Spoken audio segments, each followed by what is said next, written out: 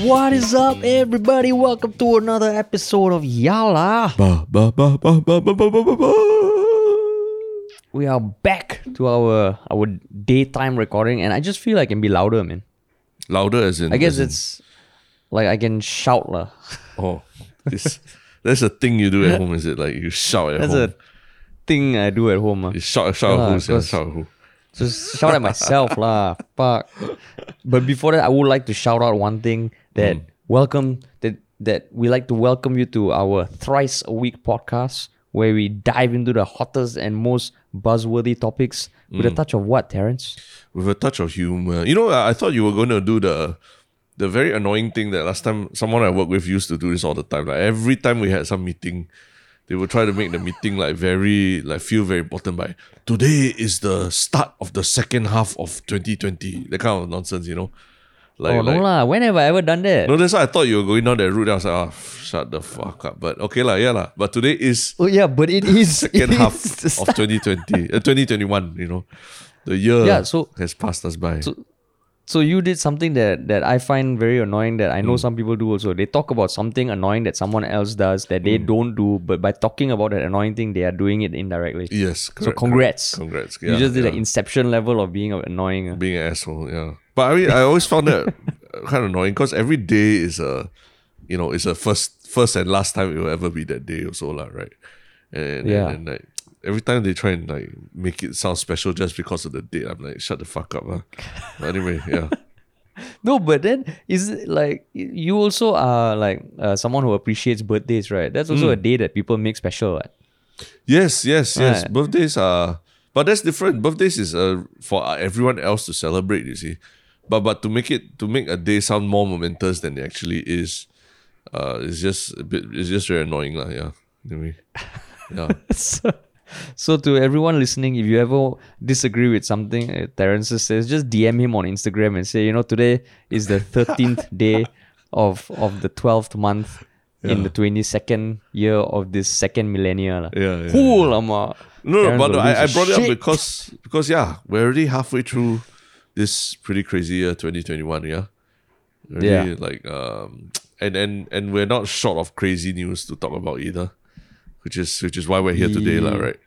Yeah, and today's first news topic is not just local, man. It has global repercussions, or at least it is going apeshit viral on the global mainstream consciousness, lah. Yes, correct.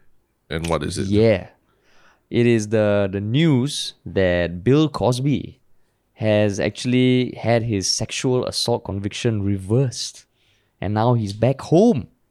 And this is hot off the press in the US. This literally just happened. A lot of things happening in the US. I think Donald Rumsfeld just passed away as well, if I'm not wrong. Yes. Yeah. Yep. He did. I think the larger news now is basically for those who don't know, Bill Cosby for many years in the 80s, 90s, 2000s, all that, he was seen as like a father figure of American entertainment, right? He would helm shows like the Bill Cosby Show, obviously a sitcom, and then the darndest, is it the darndest things kids say or something? Kids say the darndest things. Kids, sorry for the Yoda moment. Kids say the darndest things. So he was always seen as this very wholesome black comedian who, was the America's dad, and everyone loved him, and until towards the mid 2010s, right, when there started to be rumblings of sexual assault survivors coming forward and accusing Bill Cosby of drugging and raping them. In fact, from what I understand, more than 60 women came forward during that period. And finally in 2018 he was tried and found guilty of sexual assault, drugging and molesting a lady named Andrea something, right? Yeah. Andrea Constant, yeah. And it was just her. Yeah. But there were also other ladies who were brought in to testify against him in that same trial. And he was sentenced finally to 10 years in prison. So he served 3 years, almost 3 years since. But now because of a apparent legal technicality, he is walking free. And I know you've been reading about it, but do you understand what is going on, like in terms of the legal technicalities of it? I think I do lah, and it's nothing like what I imagined it to be when I first saw the headline. Because when I first saw the headline, I was wearing my social justice warrior hat, and I was like, you know what? This is the problem with the fucking world today. This is bullshit and all that. Justice system for the elites and another justice system for normal people, right? So I mean, I wouldn't say my stance on that has changed significantly, but reading the intricacies of this, it kind of blew my mind. And not in a good way. It just blew my mind about, I guess, I don't know whether it's even a technicality, but it's just the intricacies of the US judicial system. And what about, actually, okay, it's just a step back. Yeah. Because I think a lot of people... must step back. A lot of people might not actually know or give a shit about Bill Cosby. But why did you say that this has like global implications, this case and everything? I mean, like when you say this case, not just the proceedings today, it is just the whole case, right? Yeah. Because that's right. I think it was one of the highest profile cases to have come out from the Me Too movement. And it was very monumental because unlike Harvey Weinstein, who was also one of the biggest cases, Harvey Weinstein was kind of like an executive producer, like not really camera facing. So people in Hollywood knew him, but not people around the world. Whereas Bill Cosby was universally loved. That's right. He was loved by people around the world, and he was also seen as a very influential figure in the African American community. I think he was one of the first truly big name stars in American TV that was black. And yeah, he had so much influence. I think he was in multiple, if you ask any comedian growing up, likely they would say that Bill Cosby was an inspiration to them at some point. Was he an inspiration to you? Not really. I think You racist, are you? You racist? No, I think after I entered the industry and kind of was on the lookout for people who had done amazing things in show business and comedy, and as I got to read of his history, I was like, oh shit, this guy is fucking amazing. Of course, that was before his all the allegations came to light. And so ironic, right? You know what? Who broke the news of his sexual misconduct, right? No, I don't know who. It was actually a bit in a stand-up routine by Hannibal Buress, who is also a stand-up comic, an African-American stand-up comic in the US. Okay. So that segment where he made fun of Bill Cosby's sexual misconduct went viral. And that led to women coming out and saying, okay, it's not a joke, this is what actually happened. So it was from a comedy set, no. Also, as in it was a known thing that Bill Cosby did this, within the I think circles. it was one of the things, with Harvey Weinstein also, like people said, he used to do that. So I guess this was one of those things that was known. That's why in the roast of Justin Bieber, when Hannibal Buress had his 5-minute roast of Justin Bieber, I think his most famous line was like, I hate your music, like Justin Bieber's music, as much as Bill Cosby hates my comedy. Because his comedy set kind of like started a big movement. And to answer your question why it was so monumental is because it led to a lot of people coming out. I think even more than Harvey Weinstein. There were more women who came out against Bill Cosby than Harvey Weinstein. Almost 60 women, right? Yeah. And then I think also because this was 2018, right? And the Me Too movement, I think, really started like finding its footing in like 2016 or something. So this could have been seen at least as a sort of a big victory, right, for the movement, in the sense of although we only got him for one case, but it's because everybody came together and convinced the jury that he was guilty, right? So it was seen as at least a small step forward in this Me Too movement. So now to see it all being backtracked, wow, that's tough, man, for them. So that is also a statement that is worth unpacking, whether it's being backtracked or not. Because so when you saw the headline, what were your first thoughts?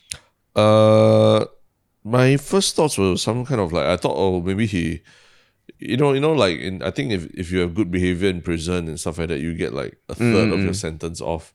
But then I forgot that he was actually sentenced for 10 years, not for anything lesser. So even then, 3 years just seems a little too fast.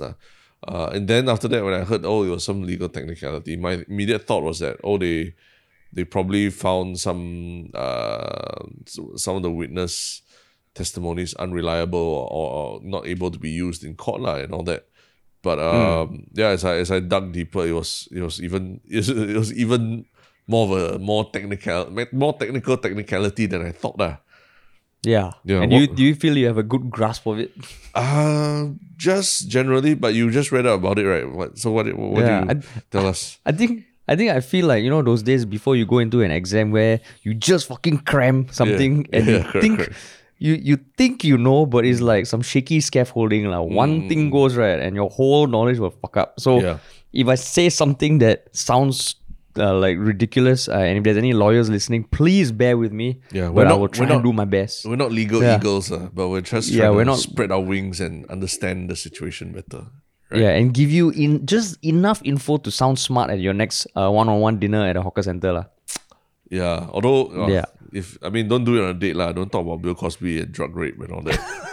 When you're doing a one-on-one date lah, that's not very nice. That is true. Yeah. That is true. But yeah. So I think the biggest thing for people to realize is that this overturning of the conviction, right, is not saying that he's been exonerated or he's innocent of the charges. It is not at all. And I think right now, just looking at Twitter, people are saying, fuck you, Bill Cosby, and all, fuck the system and all. I hope they are referring to the system, because that in itself, as we will probably uncover, has a lot of technicalities that sound illogical, but he's still guilty, right?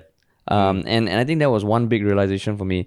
The second thing is, so from what I understand, that a lot of the women who came up and spoke against Bill Cosby, their cases were beyond the statute of limitations for criminal legal proceedings. So again, we're not lawyers, and I know the judicial system in the US is very different from the Commonwealth, i.e. Singapore and UK. But there is this rule that I think for 7 years, beyond 7 years from a crime or beyond a certain number of years, it basically loses a lot of credibility or loses all credibility in the court of law. Is it only 7 years? So short? Well, let's see. I mean, if you just Google statute limitations, I'm sure the answer comes up lah. Right? Yeah. So actually, I mean, it says that it's 5 years. No. Okay. So there are different types of crimes, like 20 years for theft of artwork, 10 years for arson. So there's probably maybe it's not 5 years or 7 years for these sort of cases, but there is a finite time period. Yeah, correct. Yep. Right? So because a lot of the cases that or allegations against Cosby were for acts that were done in the 70s and 80s. So but the early 2000s, which is when Andrea Constant's case, the first civil case was filed, was in 2005. Yep. So that was one of the few that were still in the not beyond the statute of limitations lah. So there's something that I also just fully understood, the difference between a criminal lawsuit and a civil lawsuit. Are you aware of the difference? Yes, criminal is brought to you. I mean, if you broke the law lah, right? I guess not, but beyond that, it is it is in public interest lah. Whereas civil is between private individuals. So you can still break the law between private individuals, but whenever you see a private settlement and all that, that's a civil lawsuit lah. No, but I mean, it's basically civil is non-criminal legal action lah. Right? Non-criminal legal action. Yeah, that means like you broke the terms of a contract. It's not necessarily a law, but you had a contract that you signed somewhere and then you breached the contract or what lah. Then you get a civil lawsuit lah, right? So if you punch someone in the face, like or you broke the law, you accidentally. But you can also be sued for civil. It's a civil lawsuit damage lah, right? Yeah, correct.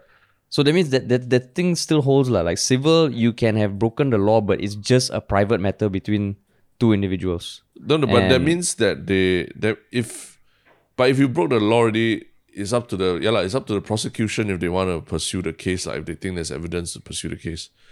Okay. Yeah. So but more likely than if you got punched in the face, more likely it'll be criminal than civil lah. Civil is probably if you can't find like real evidence to charge you criminally.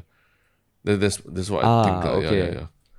Okay. So I mean, Okay, so that means, yeah, so actually that might be the case because what happened back in 2005 was that Bruce Custer, and his name is a very important name, who was the involved in the prosecution of Bill Cosby, basically told him that, okay, there's not going to be enough evidence to charge you criminally, right? So we can go towards a civil lawsuit between you and Andrea Constant, because he has been quoted as saying that he felt, okay, if they go to criminal court of law, Andrea Constant is going to lose, whereas if it's civil, she can at least get some sort of closure, some sort of proceedings, or some sort of settlement, right? Yep. So to get Bill Cosby to participate in the deposition for the civil court case, he, in his unique position as District Attorney of Pennsylvania, said, okay, if you come clean and do the deposition, I will not prosecute you in future for anything you say. Yep. Right. And the deposition involved, I think there were 4 depositions where Bill Cosby was interrogated, and that was where he said the now famous statement where he admitted to using quaaludes with a series of young women, and answered yes to the question of, okay, have you used quaaludes on women that you want to have sex with? He said yes. I see. What are quaaludes actually?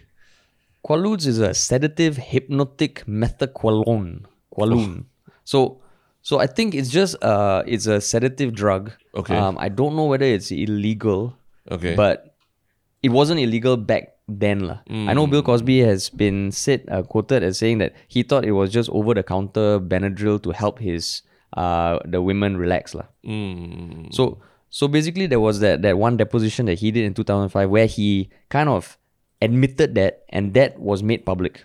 I see, right? I see. And in 2016 so that happened in 2005. So in 2016 when Hannibal Buress made that, it went viral. I assume that people found that deposition and said, yo, he's admitted. So that made women come up. I see. Come out and say, okay, this shit happened, Bill Cosby did this, did that, did this, did that. So there was another district attorney who decided, okay, there's overwhelming evidence that the women have been sexually assaulted by Bill Cosby, and then they filed a criminal lawsuit. I see. So based on that. I think to give a visual of what quaaludes do to you, apparently, like, from what I'm seeing, like, remember that scene in do you watch Wolf of Wall Street? No, not yet. Oh, not yet, but there's a very famous scene where, yeah, I know. where I think Jordan Belfort, or at least Leonardo DiCaprio's character, Jordan Belfort, had an overdose or just took quaaludes and just had a very hard time, getting out from his car to his home, and so there's a whole scene about it in the show that's quite funny.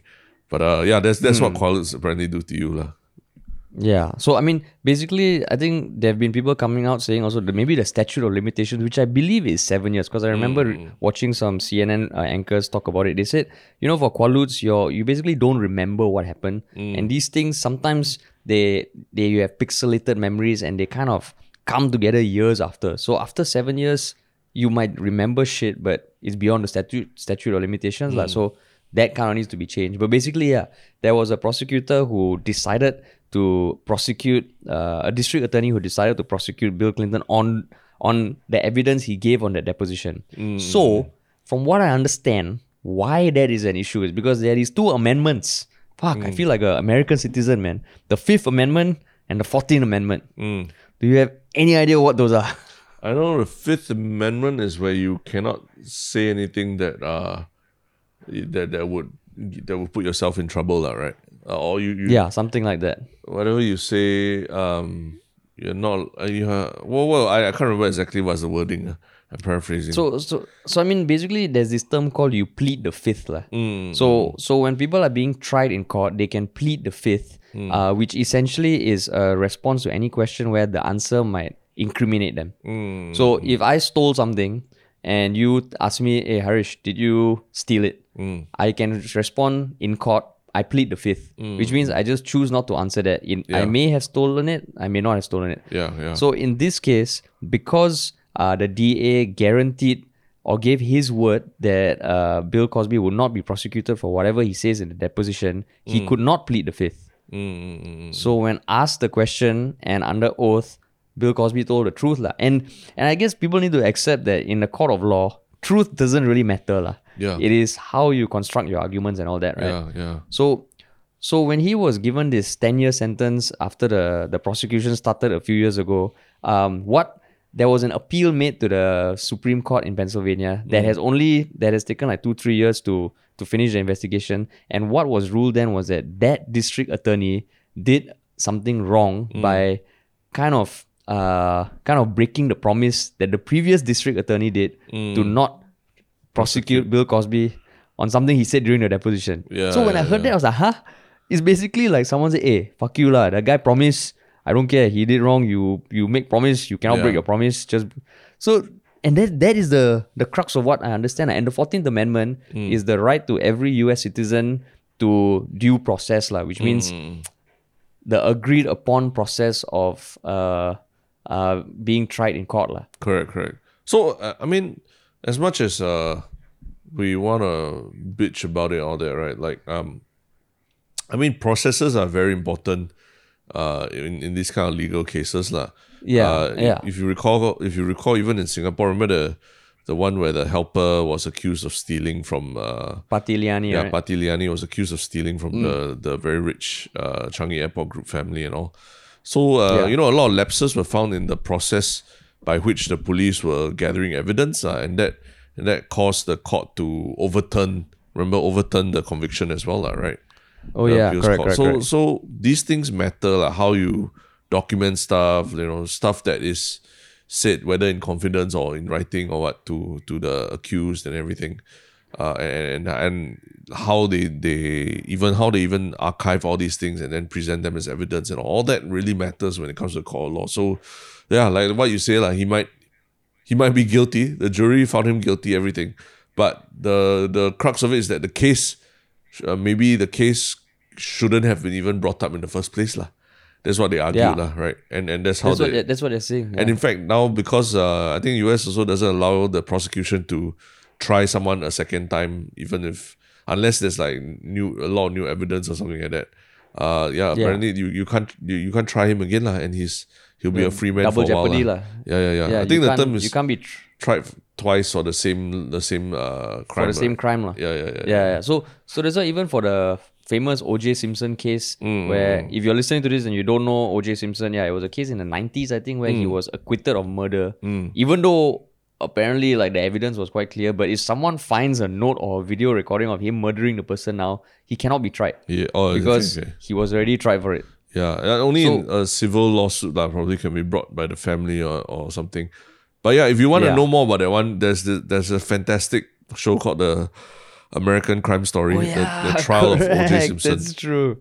That was one of your one shock things. Yeah, if you ever want to know the intricacies, or at least just bask in the intricacies of the American legal system and how things like that can happen, right? Whether it's O.J. Simpson or Bill Cosby or what, go and watch that show, American Crime Story on Netflix. American Crime Story. Yeah. But yeah, so I guess that's why legal shows are so interesting, because the fucking, like when I heard this, I was like, oh shit, I don't think Singapore has anything, or like the Commonwealth judicial system has anything like the Fifth Amendment or something. No. But when I heard this, and you know what the scary thing is, like I was just, from what I read, now Bill Cosby could literally sue the court of Pennsylvania for wrongful prosecution. Yeah. But the thing is, if let's say he did it, like allegedly, let's say he did it, I mean, would he still want to be like dragging himself through all this mess again, or just live out the rest of his life as quietly as he can? I mean, I don't know, because he's like 83 now. He's apparently like half blind. He's got nothing to lose, right? He probably has enough money to pay the lawyers to do as much as he wants, and maybe he's like, you know what, fuck the system, and like fuck them for doing this to me. He probably has the Cosby estate, right, which can still go on for generations. So just reading this, I was like, oh shit. And I don't know how much of the vitriol being spewed online is towards the judicial system or towards the fact that, or based on people thinking that he's been acquitted, because he has not been acquitted. Correct. But I mean, remember, Yeah. again, going back to the Pati Liani case, right? She tried to file a lawsuit against the prosecution, saying that it was I can't remember the exact wording, but basically saying that it was it was done quite egregiously, and wasn't she wasn't given a what do you call it? I mean, basically, she's just saying the prosecution didn't do their job properly, and then ended up costing her 6 years of her life and everything, right? But that got thrown out. It got thrown out by the judge. Judge dismissed the case. That got thrown out. Yeah, so she has no legal recourse to get money from the prosecution for that, But this is where also I think where the wealth inequality could have an influence. Because I would imagine for people to think of a case and look through the technicalities of this, you basically need lawyers who are very smart, very shrewd, very conniving. Very experienced, Very experienced. And the interesting thing is, why I said that Bruce Castor name is very important is because turns out that he was recruited to be Donald Trump's impeachment lawyer. I see. So he is very good at all these things, right? He's probably the guy like Better Call Saul for Breaking Bad. He's the guy that high profile figures probably call on when they need to get out of shit. And I mean, I think even there was this other lawyer called Alan Dershowitz who was Jeffrey Epstein's lawyer, who also represented Trump in his first impeachment. So it feels like there's a WhatsApp group of all these rock star lawyers who are willing to do anything. Because technically they're not doing anything illegal. In fact, they are following due process. Yeah, and I think there's something that's also explored in the O.J. Simpson, that American Crime Story show, that they become celebrities almost by proxy, right? Of representing these celebrities, exactly, and they get a lot of publicity, even if they eventually don't win the case or what, but they become famous because of the case, Yeah. So it almost feels like a weird, because now you get a lot of people in support of Bill Cosby, and it just feels like, especially like I think one of the tweets that got quite a lot of bad rap is the actress who played Mrs.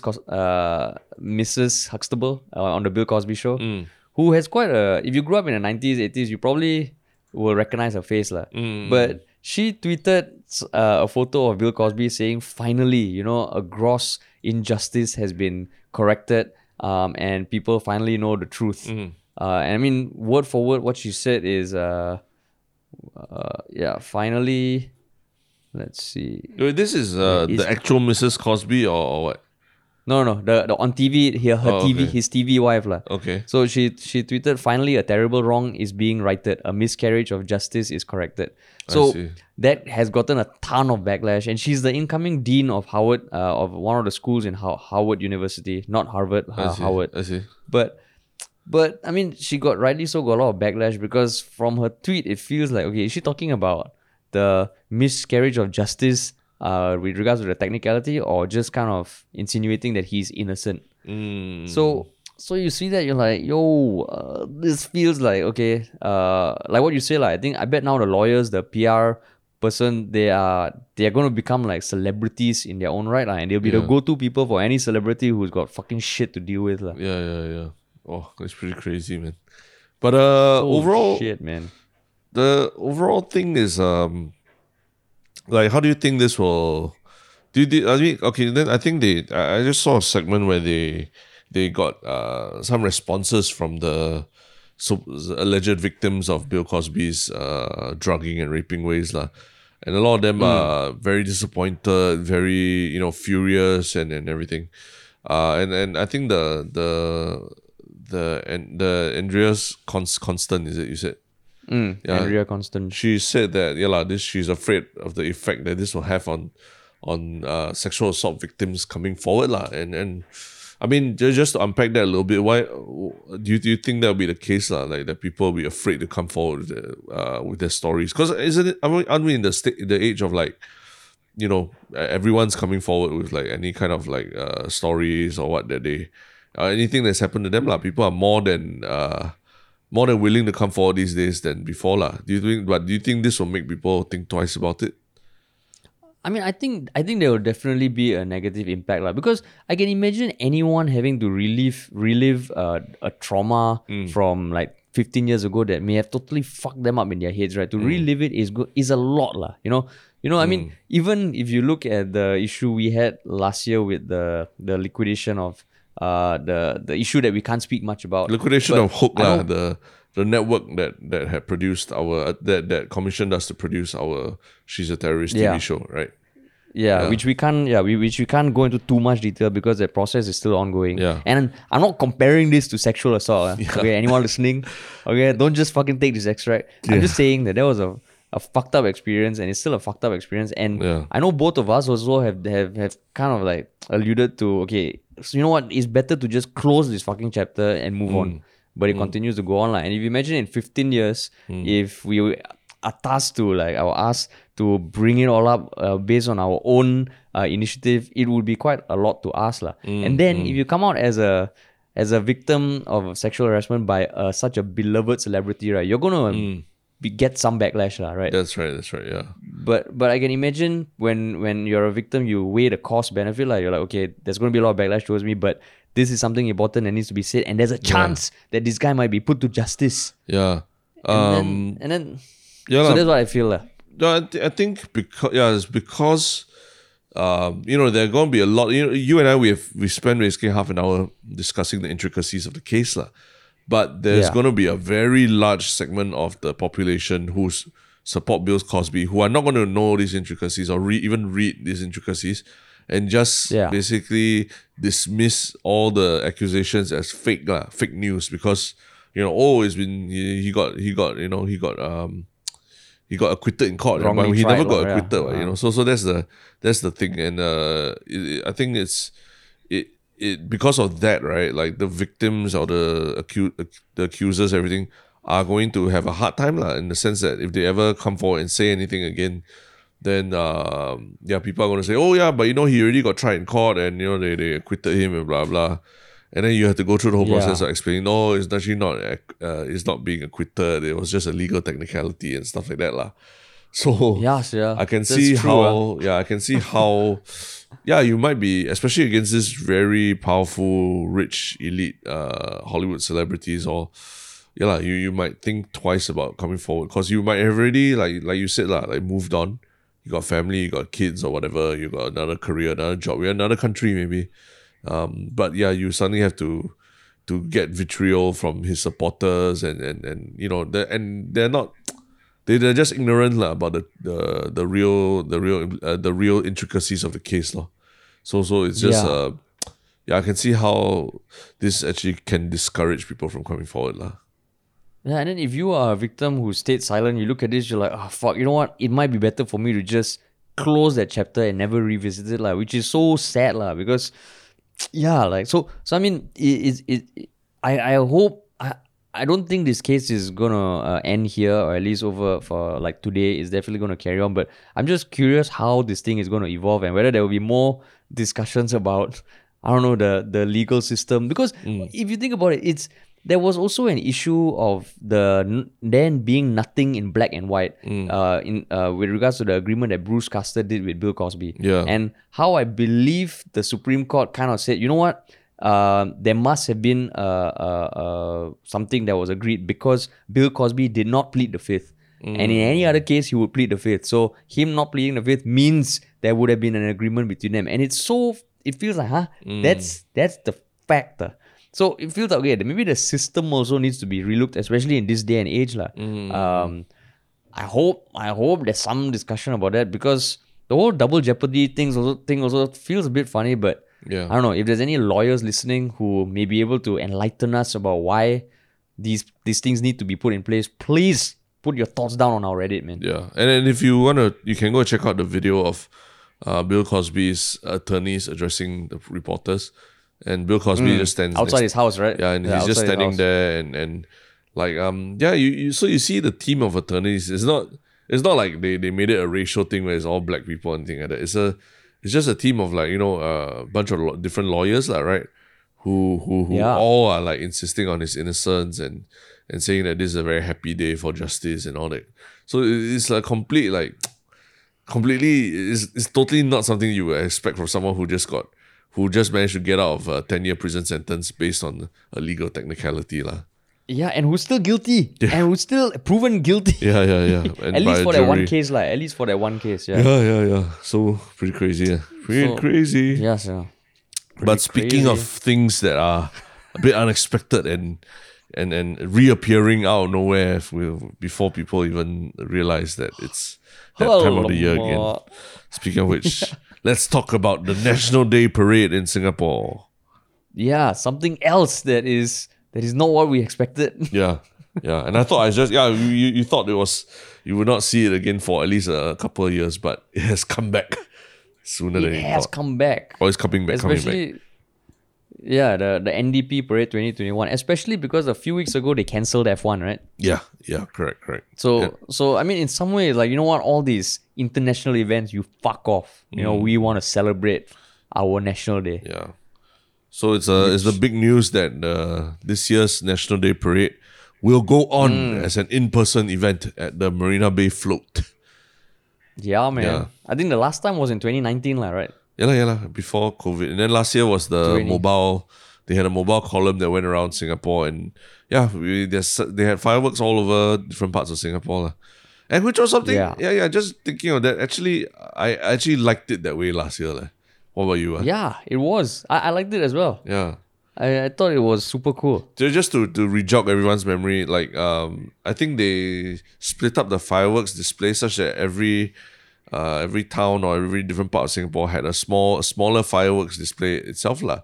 So practically at that point of time, at wherever you are in Singapore, you would have a high chance of being able to see some live fireworks wherever you live lah. Compared to previous years where it's all concentrated at the the stadium or whatever. And you had to have tickets or be in the vicinity to watch it. So I thought it was actually that's and then the mobile column as well, where rather than just parading around NDP, they actually go around the whole of Singapore. So you could line the streets and watch NDP from outside your house and all that. I thought that was pretty cool. And it really brought NDP to the people lah. But they're not doing that this year. So yeah, I mean. Are they definitely not doing that? Because they will have that in-person thing, but I think when it comes to fireworks, I think it's still an ongoing discussion, because from what I read, like, fireworks, naturally, if people can still go out of their house, there might be clusters of people who want to watch it from outside, right? Correct. So this, I guess, the fireworks thing is a matter of opinion, similar to, the last. Okay, we're going to slightly PG-13 territory here. Remember the last discussion we had about the bukkake offer that the guy was offering? Like, he said he was offering young girls $20,000 to be part of a bukkake photo shoot. Then you were saying that, sometimes some men would want to pay a premium to be bukkakeing in a big group of men and all that, right? Yeah, correct. As opposed to just one person or two persons or something. Do you think fireworks also works in that same way, where the more fireworks you have concentrated in one area, the more shock it is? Or is it like, I think so, you man. spread out the bukkake of fireworks and then it's more exciting? A concentrated bukkake of fireworks will have more impact. I won't deny it. Yeah, but that was the first time isolated bukkake and fireworks were in the same sentence together in history, is it? You sure? I'm sure people would describe bukkake as a firework of some sort, right? That is true. Yeah, I'm sure we're not that original. Yeah. Yeah, I'm sure we're not. Yeah, I'm just trying to reference one of my more favorite episodes from before lah. Yeah. The bukkake episode. Yeah, that's right. But yeah, I think like. I actually really like watching fireworks in person because it fucking blows my mind every time. But there's also something very nice about watching it from your home or from the heartlands. Yeah. So I think there's pros and cons to both, and both are special in different ways, lah. Yeah. I think I prefer the heartlands approach, just from a more, I want a more equitable Singapore kind of thing. As in, I don't think it should be just because you can queue out longest, or you rush there first, or you know someone who knows someone, then you can get tickets to NDP, then you get to watch the fireworks. Or you volunteer. No lah, fireworks you don't need to be at. Yeah, you don't need to be at. Yeah, but then you got to squeeze with people in like one area, and it's a lot of planning involved, lah. When you want to go and watch fireworks last time. Whereas last year I you felt have to go somewhere, lah. Yeah, last year I walked out to my balcony and I could see 2 sets of fireworks, lah, from where I was, and I thought that was that was pretty cool, So but then you see, sorry, what do you say? No, go ahead. Yeah, so I thought that's more equitable, lah. Like, you don't have to really do anything special. The fireworks are taxpayers' money anyway, so everyone gets to enjoy it across the island in some small way or another, lah. But on the flip side, not everybody can see the fireworks from their house, so they still have to travel. So Okay, if you're going to be traveling, would you rather see a mini bukake in the heartland or a fucking epic bukake if you're going to be traveling, lah?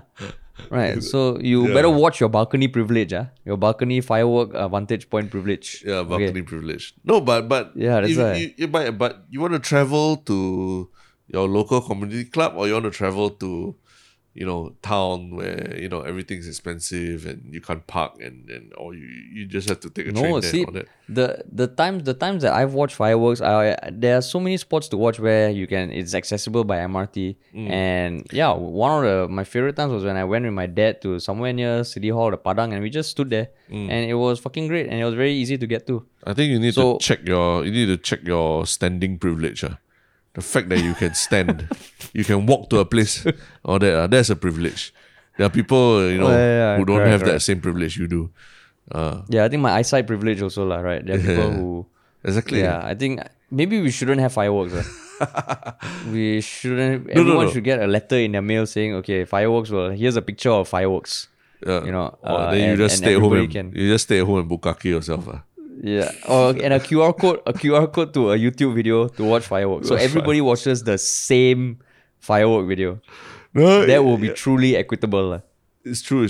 Like a lot of I don't buy the argument, that they say fireworks is a waste of money, cause ultimately fireworks are still is still a spectacle that brings joy to a lot of people, even adults and everything. So I feel like it's there's just something about it that just really evokes a spirit of celebration, unlike any other thing that people do, lah. Yeah, exactly. I mean, I think that's one of the few things about the NDP parade that I actually really like, lah, because the spectacle of fireworks. I mean, how often you see like a visual bukake in the sky, lah? Correct. Yeah, visual bukake. Yeah, maybe visual bukake. Rename it. Yeah. Yeah, the visual bukake will take place at 8 p.m. this year. Sorry, what? What I found the funniest thing is, like, I think it was today that it was confirmed that the NDP is happening, but the first rumblings of the NDP actually being a physical event, there was an article published on June 2nd by the Straits Times, and how they found out that the NDP might actually be happening was because they saw calls for tenders, like 5 tenders between February and June for like a rainfall special effects platform measuring 120 by 83 meters. Got it. And 4 other tenders. And in my mind, I'm like, hey, fuck. The tenders came out February to June for August. The people who get those tenders, right, they're not going to be sleeping at all. How the fuck to get like all this big ass shit ready in a few months? Granted, I guess the decision whether NDP was going forward also was not something that they could plan last year, lah. So I just thought, oh shit. So there was a tender published on April 13th for costumes, including up to 6 for male and female show hosts. Yeah, if you don't know what we're talking about, it's basically NDP. I believe, I've been told by people in the army, in high positions in the army, that basically NDP, the planning for NDP starts on 10th August. That means the day after the last NDP. And it's a year-long process. And so they have to plan very far ahead.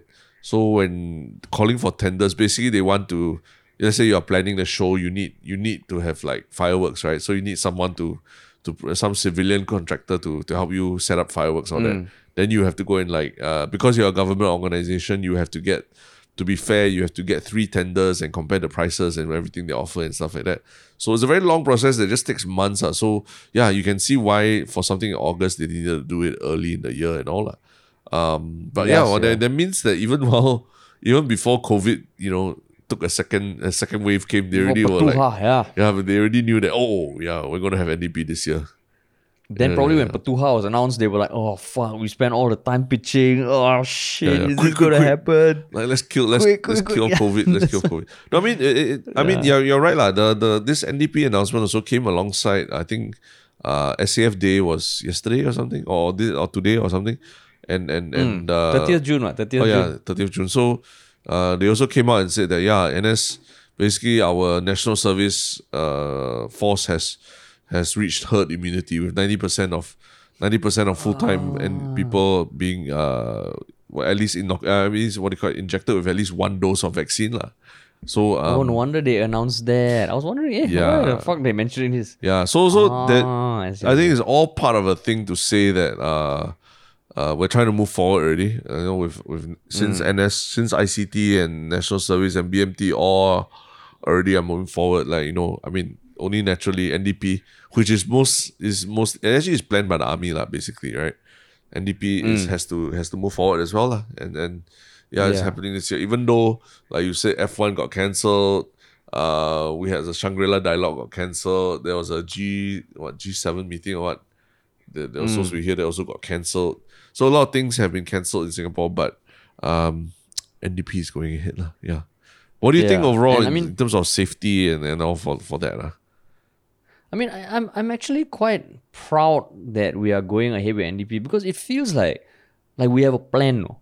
Because I think now there's also talk of like the daily case number reporting to stop, and there's this talk that like as a society, as like policy wise, we're going to move towards COVID is going to be endemic and we're just going to have to deal with it. And then when you see the target of like, I think there's a target for everyone to get at least first jab or a percentage of the population to get first jab by 9th August. And then you see the NDP, then I'm like, oh shit, this is some pretty impressive planning. So I actually feel proud, man.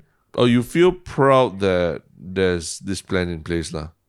I mean, that it feels like, if you just read the news in like other countries, like things are spiking here, and it just feels like that it's a very adaptive plan. Whereas for us, for better or worse, it feels like there's a plan in place. And I actually feel, oh shit, that's pretty impressive lah. But wouldn't I mean, given that that the tenders were called in January and February and all when things were a bit different lah, right? Don't you find that maybe this is like it could be that they're just like stubbornly sticking to plans, even though maybe everything points towards they're just not having it this year? Yeah, I mean that. I don't know. I think I'm guessing that there's evidence to go both ways lah. But I think like just hearing. Even like I think PM Lee said at one point in his recent address that we are going to have to live with COVID, and I think Lawrence Wong alluded to it at some point. I think that generally feels like that approach makes the most sense lah, compared to like you look across the border in Malaysia. I think now they have an indefinite lockdown or something like it's fucking crazy lah. So and I think so. There will definitely have been a lot of things that the government had to adapt to, but I think at this point I look at it, I'm like, oh shit, feels like there's some sort of plan lah. Yeah, some actually, sort of plan. To just clarify a bit, what does it mean for COVID-19 to be endemic? So from what I understand, it's the belief that COVID is not going to go away. It is going to be part of the yearly cycle. You have flu season. COVID is just going to be one of those things that is going to be with us for the indefinite future, and we need to never think that cases will ever go to zero. We always need to plan anything around the possibility or the always present threat of COVID lah. That's my understanding lah. Okay, but practically, what does it mean on the ground? It means, if we find a cluster, then we have to shut down that block or make everyone go through testing in the block, or what is it? I mean, hopefully it wouldn't be that extreme, but I think previously on the podcast when we mentioned there's like circuit breaker mode and non-circuit breaker mode. Yeah. I hope it doesn't need to be that extreme, but it feels like it will come a point in time where it's like that, like, okay guys, boom, we have we like, I don't know, a 30% spike, we need to take action. Then we're like, oh, okay, fine, fuck it, we have to go back to this. Oh, really? But the baseline will still be raised. I think. Or my I understanding, think, or maybe. at least, I thought my understanding of endemic is that basically, we stopped, expecting COVID to not be in the environment. But the most important thing is that our hospitals, our medical system never gets overwhelmed by it, lah. And the most important thing, okay, everyone gets vaccinated. But whenever shit happens, right, like if the cluster is found or something, we rely on testing and tracing to try and weed it out, lah, and then try to control, ring fence it. So it's a bit more reactive.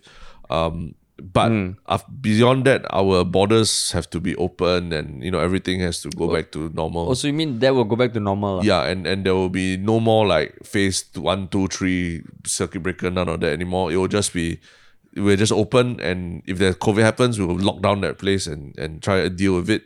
Make sure our medical system never gets overwhelmed by the whole thing. That's what I thought it meant by endemic, lah.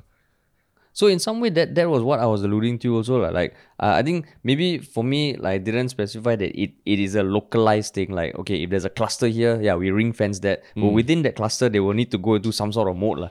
Oh, so there will still be that sort of thing. Oh, what I just want to clarify was that I think there'll be no more phases already, basically.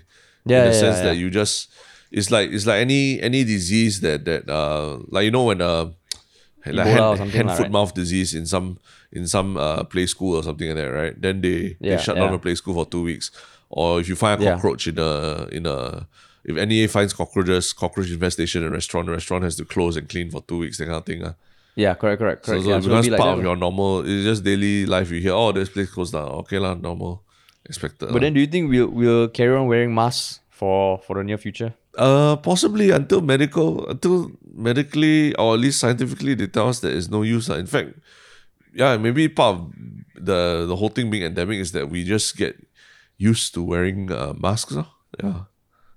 Yeah, it becomes like in 100 years time, people they'll be wearing masks and be like, hey, actually, when did we start using masks as a society? And some guy will use their equivalent of Google and be like, oh shit, in 2021 was the first time masks were used around the world, blah, blah, blah, blah, blah. No, I mean, one day people are going to look at all the photos of, like, last time when you go clubbing, then there's always a club photographer. Then there'll be people like pouring alcohol to each other's mouths and then kissing in public. Now, and you're like, don't have. Oh, yeah, what the fuck? In the COVID-19 endemic society, no such thing, man. So maybe in future generations, the 20-year-olds, they'll look back at the pictures from 2015 and they'll be like, what? They drank from the same cup? What the fuck? They drank from the same bottle? Oh my god. They made out. That's disgusting. Yeah, they made out. What? Like the two hottest, without being tested? The two hottest people ever, like the picture of them making out is like, oh, that's disgusting. It's in public. Disgusting. Yeah, did they sanitize their hands before they touch each other? Yeah. So maybe in future, like in addition to condom for safe sex, you'll need the DIY COVID test. Yeah. But yeah. So I think that's how I think they're going to run NDP, lor. Basically, like they're going to have very intense testing for all the participants and all the people who show up. There's still going to be social distancing even during the show. But yeah, I mean that's the only way that they could possibly do it, right? Yeah, I guess so. But I mean, I guess it's in some way quite encouraging that, okay, because I mean, to all the live performers out there, I'm guessing that, okay, the fact that one of the biggest events in Singapore is going to happen, albeit a little scale down. Hopefully, it's a sign of like things to come for live performances in general. Yeah. And then who knows, we might make our return to stand-up comedy, yo. Oh yeah, I mean, everyone's just waiting. The world is waiting. The world after the epic first 3 days we ever did it. Yeah. That's why I fucking killed it, man. I think it's your girlfriend and my wife. They are the biggest fans ever. Biggest fan, MVP. Yeah, they can't wait. They can't wait. But yeah, let us know what you're thinking about NDP. And it's I guess it's time for the segment of our one show comment from the past few days. Yes. What you want to go first? Sure. Okay. Basically, I think we had our previous episode is about the KFC toe raising the hawker rent. So we actually got a lot of good responses lah, where people were really discussing about hawker fare, and you know, we even have one of the more interesting ones is when our audience, someone from our audience tells us what they do, that gives them a bit more credibility in what they're saying, lah, right? So Fit Dick 2275, he says that perhaps rental needs to be evaluated based on other factors besides land value, because areas in prime locations may not necessarily have the footfall to justify the rent increase, lah. So he actually rents a shop in Adelphi. He himself rents a shop in Adelphi. And if you know, Adelphi is that building opposite Funan that it's mostly shops with high-end audio equipment, lah. That's what I know it for. And he says that actually, I'm kind of shocked that it costs about $1 million to buy a shop there. $1 million to buy a shop in Adelphi, you know. And his point is that the mall is located in a prime area, yes, but the footfall to the mall is so poor that you can never generate sufficient income from the location to justify the cost, lah. So yeah, what he's saying is that, you know, it's not just about the land you're sitting on that determines whether a place is a successful retail or F&B venture, lah, right? So why should your rent purely be based on that only, lah, the land value? Because you look at Funan versus Adelphi, the footfall is very different, right? And they're just like 100 meters from each other, lah. So he raises a good point here, lah. Yeah. In the sense that the free market pricing model is not always the best, lah. Yeah, and so what if you get professional land valuers or whatever to come and do it? You know, the more important thing is what are they using? What are the metrics they're using to value the land? And it should be a much more holistic approach, That is a good point, Yeah, it is a good point, and I like it that, you know, he is someone who, you know, who's on the ground. He's renting a shop there, and he knows the difficulties, lah, right? Yeah. I'm glad you took such a noble path to selecting your one-shot comment, because mine is a petty. No, say mine is I'm being petty, lah. There was a comment. Okay. There was a comment from Sudin, Yes. who was a long-time commenter, who kind of articulated one reason why sometimes broken up WhatsApp messages can be a good thing. Wait, this is in response to which post? I think it was our episode 176 when we talked about Lawrence Wong and Bukake, and the Bukake. Yeah. I love it that So Lawrence Wong and Bukake are in the same headline. I think that's like, if you want clickbait, that's clickbait defined. Lawrence Wong and Bukake. Yeah. But yeah, I think during that episode, you kind of mentioned that one of your pet peeves is the habit that I do once in a while, where I send, like, if I want to tell you something, I'll break up my sentences into different WhatsApp messages, lah. Correct. You were shitting on that practice, lah. Yeah. So Sudin kind of pointed out something that, I guess it is true. It's when you send a chunk of text as one message, Yes. it's harder for people to reply to a specific part of that message, lah. Yeah, correct. Yeah. So when I saw the comment, I was like, oh shit, I need to raise this up. So now I feel like we are parents, you know, where we say, like, one kid said that about you, and like you then bring up another message that says something about me, and we just do that every once in a while in our one show comment, lah. But I mean, it's not that hard to pinpoint and refer to it, like, you know. Not everything requires a reply and all that, lah. I mean, but sometimes things do, man. Sometimes things do. Sometimes things do, lah. Yeah, So I just thought, and I mean, in that comment also, they also said that they actually liked the Mushroom podcast name. I think you are alone. I think you are alone. Yeah, that's why that to me kind of reduced the credibility of the comment. You just killed all your credibility with that comment. I feel like you're trolling us now. Yeah, you're trolling us. But I stand by the belief that there's some benefits to breaking up a WhatsApp text message. You go ahead, go ahead. So ahead. If you get any appalling replies, don't come in Don't say I never tell you. The messages that I've sent that have warranted appalling replies had nothing to do with whether they were broken up or in a chunk. That's what you think. That's what you think. That's what you think. Yeah. But anyway, Yes. now we move on to our one shock thing for the past few days. Yes. What is your one shock thing? Yeah. My one shock thing is a trailer that I happened to see on YouTube for his new show on Netflix called Sexy Beast. Okay. So when I saw the trailer, I thought it was like a parody or something before when I clicked on it. And essentially, it is a dating show, a dating reality show on Netflix where instead of people, like blind dates where there's a physical separation between the wooer and the wooee, the contestants undergo quite extensive prosthetic makeup and costumes, and then they go on dates so they can go as like the Tin Man from Alice in Wonderland, or like as the devil. But and with their they faces, record these dates. Are the faces like covered up or what? Like it's totally covered up. Like you can't even make out who the person is. So I just thought it's so trashy but so genius, because I would totally watch that. Like the blind dating thing is somewhat interesting, but with this, and the makeup is really good like they are prosthetic, so the person really looks like a devil And then when you see them making out, it's just fucking hilarious and I think the trailer just dropped like 2 days ago. Yeah, and this is I thought it was fucking hilarious. On Netflix. Netflix. I'm guessing it'll be on Netflix Singapore. I hope. I see. But yeah, so I thought it was just funny It was just funny. Interesting.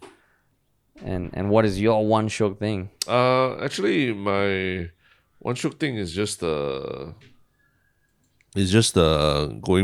back to one of my favorite sports again tennis Wimbledon. Wimbledon just started, and I know Euro 2020 is going on right now, and everyone's very excited about that. But this is the first time anyone is going to recommend to you that you should watch the first week of Wimbledon rather than the second week. Because just in this Wimbledon alone, there have been a lot of big upsets. Serena Williams got injured after playing like 6 games. I think she slipped on the grass court and then she injured her ankle. So her quest to become the top winning Grand Slam person of all time just took another tumble. This was on the first match. And then Tsitsipas, who just made the French Open final against Djokovic just a few weeks ago. He also lost in the first round.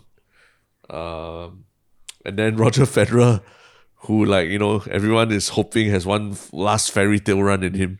He was losing in the all the way until the 5th set of his first match. And then his opponent slipped and fell and tweaked his knee, so his opponent had to retire from the match. So there's a high chance that we won't see all your usual favorites beyond the first week of Wimbledon. And Nadal already pulled out Wimbledon, so there's not even an issue there. Just for some reason this Wimbledon seems to be very a lot of injuries going on. I don't know whether it's just the weather's more humid or something like that in the UK or something like that. So a lot of these big names will probably exit the competition within the first week. So I'm imploring anyone who's a fan of tennis to watch every match, as if it could be the last one for that person, especially Roger Federer. Yeah. So that means now I need to work out my per match price of Wimbledon because that one also have to subscribe, right? Yeah, that one you have to subscribe to. I mean, Fox Sports or I mean, I'm not doing an ad for them, but like Singtel Cast or one of those services, StarHub Go. But I mean, his next match is tonight, which is 1st of July, and I think I'm gonna have to cave because and subscribe because I think I over the past few years I have newfound motivation to catch these superstars that we grew up with in their twilight. In the twilight, that, right, I mean, one of the reasons why I signed up for Euro was to watch Cristiano Ronaldo. Yeah. Now with Federer, and you missed his last match, right? I just have to No, I watched his last match. Oh, the Belgium one? No, fuck, I missed. No, I watched. Oh, you watched? Okay. I watched the Belgium one. Okay, you watched it. But he lost No, fuck, I missed it. I watched the Portugal-Germany one. Oh, yeah, you watched that fuck, one. Yeah. I missed that one. But yeah. But yeah, so okay lah. Yeah. Cool. The fun thing is I get to treat even a second round match as like almost, it feels like a final almost. Because you're Yeah, basically yeah. supporting like a 40-year-old dude playing against some 20-something-year-old and hoping that Father Time, gives him a break in Yeah. every point. Yeah. And how poetic. He'll turn 40 a day before our country turns 66. Oh, his birthday is August 8th, is it? Yeah, August 8th. I see. Wow, everything today all August 8th. related to National Day. Yeah, man. Cool. Yeah, our country will turn 66 or 56? 56 lah. 66. 56. 66. 66. Oh, 56. 56 lah. Wow, 66. We only just celebrated SG50 a few years ago. Oh, yeah, that's true. You already moved on to SG50 was SG60 already. 16 years ago. Yeah, walao. That's true. 56. Not that Okay, fast. cool. Yeah. Cool. But yeah, cool. All right, then we will talk to y'all soon.